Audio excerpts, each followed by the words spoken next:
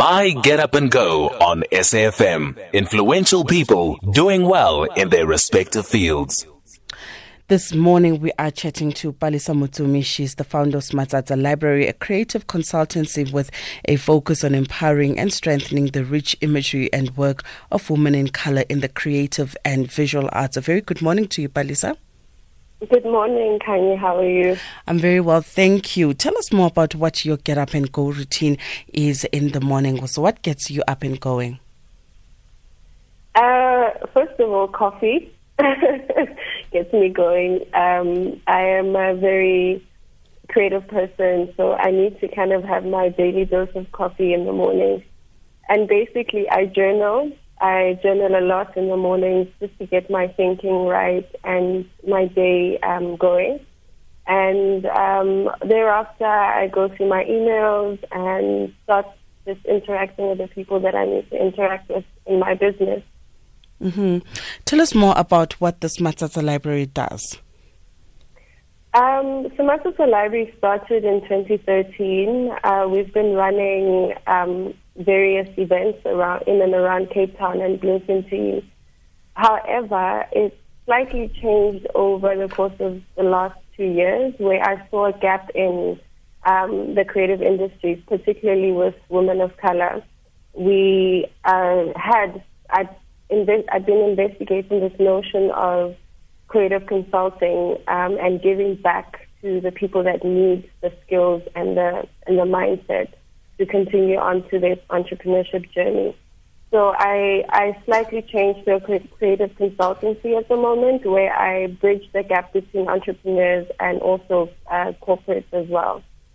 So now, in terms of the work that you do, when you are a consultancy within the creative space, are you working with other agencies? Are you working with companies? Are you working with creatives primarily?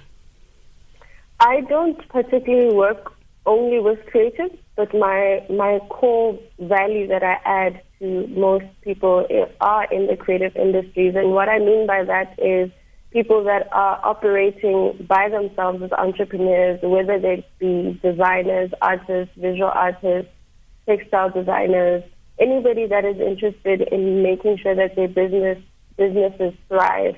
That's where I come in, and I make sure that they have the necessary tools to build and scale up their business. Most of the time, I have been hired, or in most cases, to just give advice, facilitate conversations, give some sort of insight into what's happening in that industry. And I've seen that there's a lot more activity that's needed in terms of interacting with the right people at the right time and maintaining your reputation as you go along. So and also, go ahead.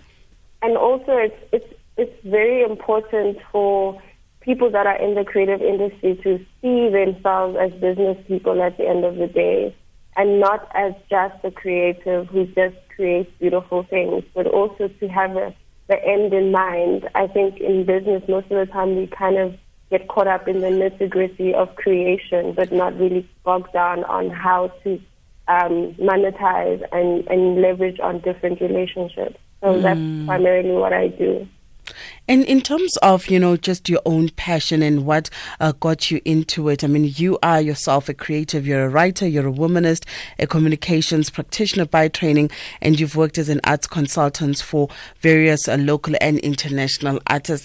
Lately we've seen a trend and a rise in your classic corporate spaces looking towards the creative industries to try and also increase worker productivity. So in other words, bringing creative spaces into the office, into the workspace, whether it's through like your something simple like your, what do they call it, your table tennis, or your simple workspaces that have creative outlets as well. Do you find that some of your clients are asking you to actually advise them in this space? I think for me that's a very good question, and thank you for asking it. I think for me, holistically, I've always looked at organizations as repositories of knowledge, right? So when you're looking at systems in which people operate in, or workplaces, it's very important to have creativity flowing at all times, because that's where innovation takes place. And in terms of just creating workplaces that are more conducive for the creative side of a person, absolutely. It's one of the things that I feel most clients, when they look at my portfolio, they often ask about how can I better myself in this aspect. And one of the things that I actually tell them is that you can spruce up your office space by just having that artwork that could, make up a whole story regarding your organization. Or you can actually commission an artist or a graphic designer or a designer who can actually create a working space that is visibly about the story and the narrative of that organization. It can also incorporate sports activities that you've just mentioned, like table tennis. There's an agency in Cape Town that I was interviewed for a couple of years ago when I was still starting out in the communication sector, and they had literally creative, games. They had darts. They had spaces where they could actually just break away to think about several things, And I think it's important as South Africans to think around how we make our workplaces function in a manner in which they could serve creativity and make sure that people understand that it's not only about just objects and seeing things hanging on the wall, but it also is a holistic outlook on life. I had the honor and the privilege of going to Google offices in the States, right? And I can tell you right now, half the time you're not sure if you're in the middle of a playground or you're in the middle of an office, because the Google colors are everywhere, for starters. And it's your basic primary colors of red, yellow, green, and blue.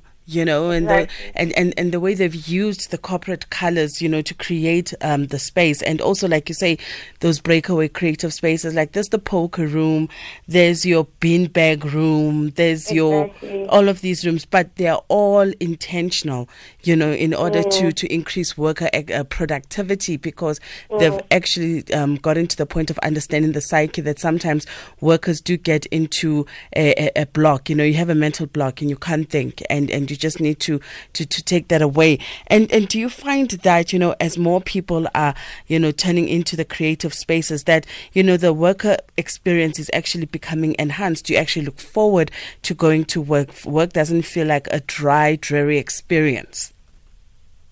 I feel like most times when you are creative, you don't really know that you are until somebody actually ignites that in you. I think that creativity is within us. We understand it as a way of life, but we aren't able to articulate it in our workspaces. When I got into the creative sector, I literally didn't know how I would shape myself in that particular sector because I was confused. I had a comms qualification. I had PR and comms experience in terms of my corporate experience. But I didn't understand what I literally wanted to do. And I think when we look at creativity, one of the things that we could actually do as a people, or as people that are evolving into our careers and in our personal lives, is to look at individuals that have literally taken one single story and made it their own and owned it. And one particular person that I've felt for a very long time has done that so well has been the likes of Tebe Igalafeng, who really talks about branding the South first and then going out into the world and telling your story. And therefore, that becomes, by virtue of you being who you are, you can actually have a higher impact into the different communities and tap into different creative outputs. And I think one of the things that when I look at our country as a brand, we don't necessarily understand that there is partly the creative community play a vital role in making sure that our creative brand for South Africa is well known.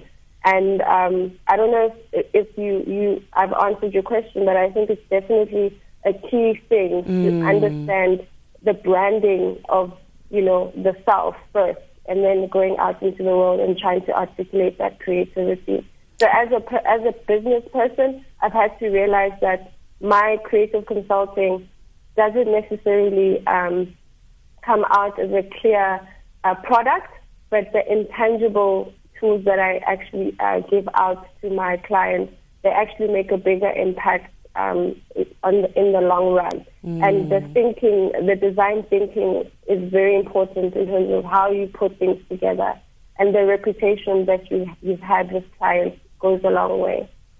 Let's talk about what keeps you going and inspired on a daily basis. I think I've been trying to think about this question for the longest time. But one of the things that inspire me is literally waking up in the morning and looking forward to meeting amazing people every day. My job is phenomenally inspired. Every day I wake up and I get to decide what is it that I want to create and how I'm going to create that. It's not always easy because with creation or with anything that's in the creative industries, there is a lot of hard work and you're dealing with a lot of people with different ideas. So articulating your own mission is incredibly challenging. But I am inspired because I wake up in the morning and I'm motivated to do something that could possibly change the entire course of my life as a young person, as a woman, as a Black person.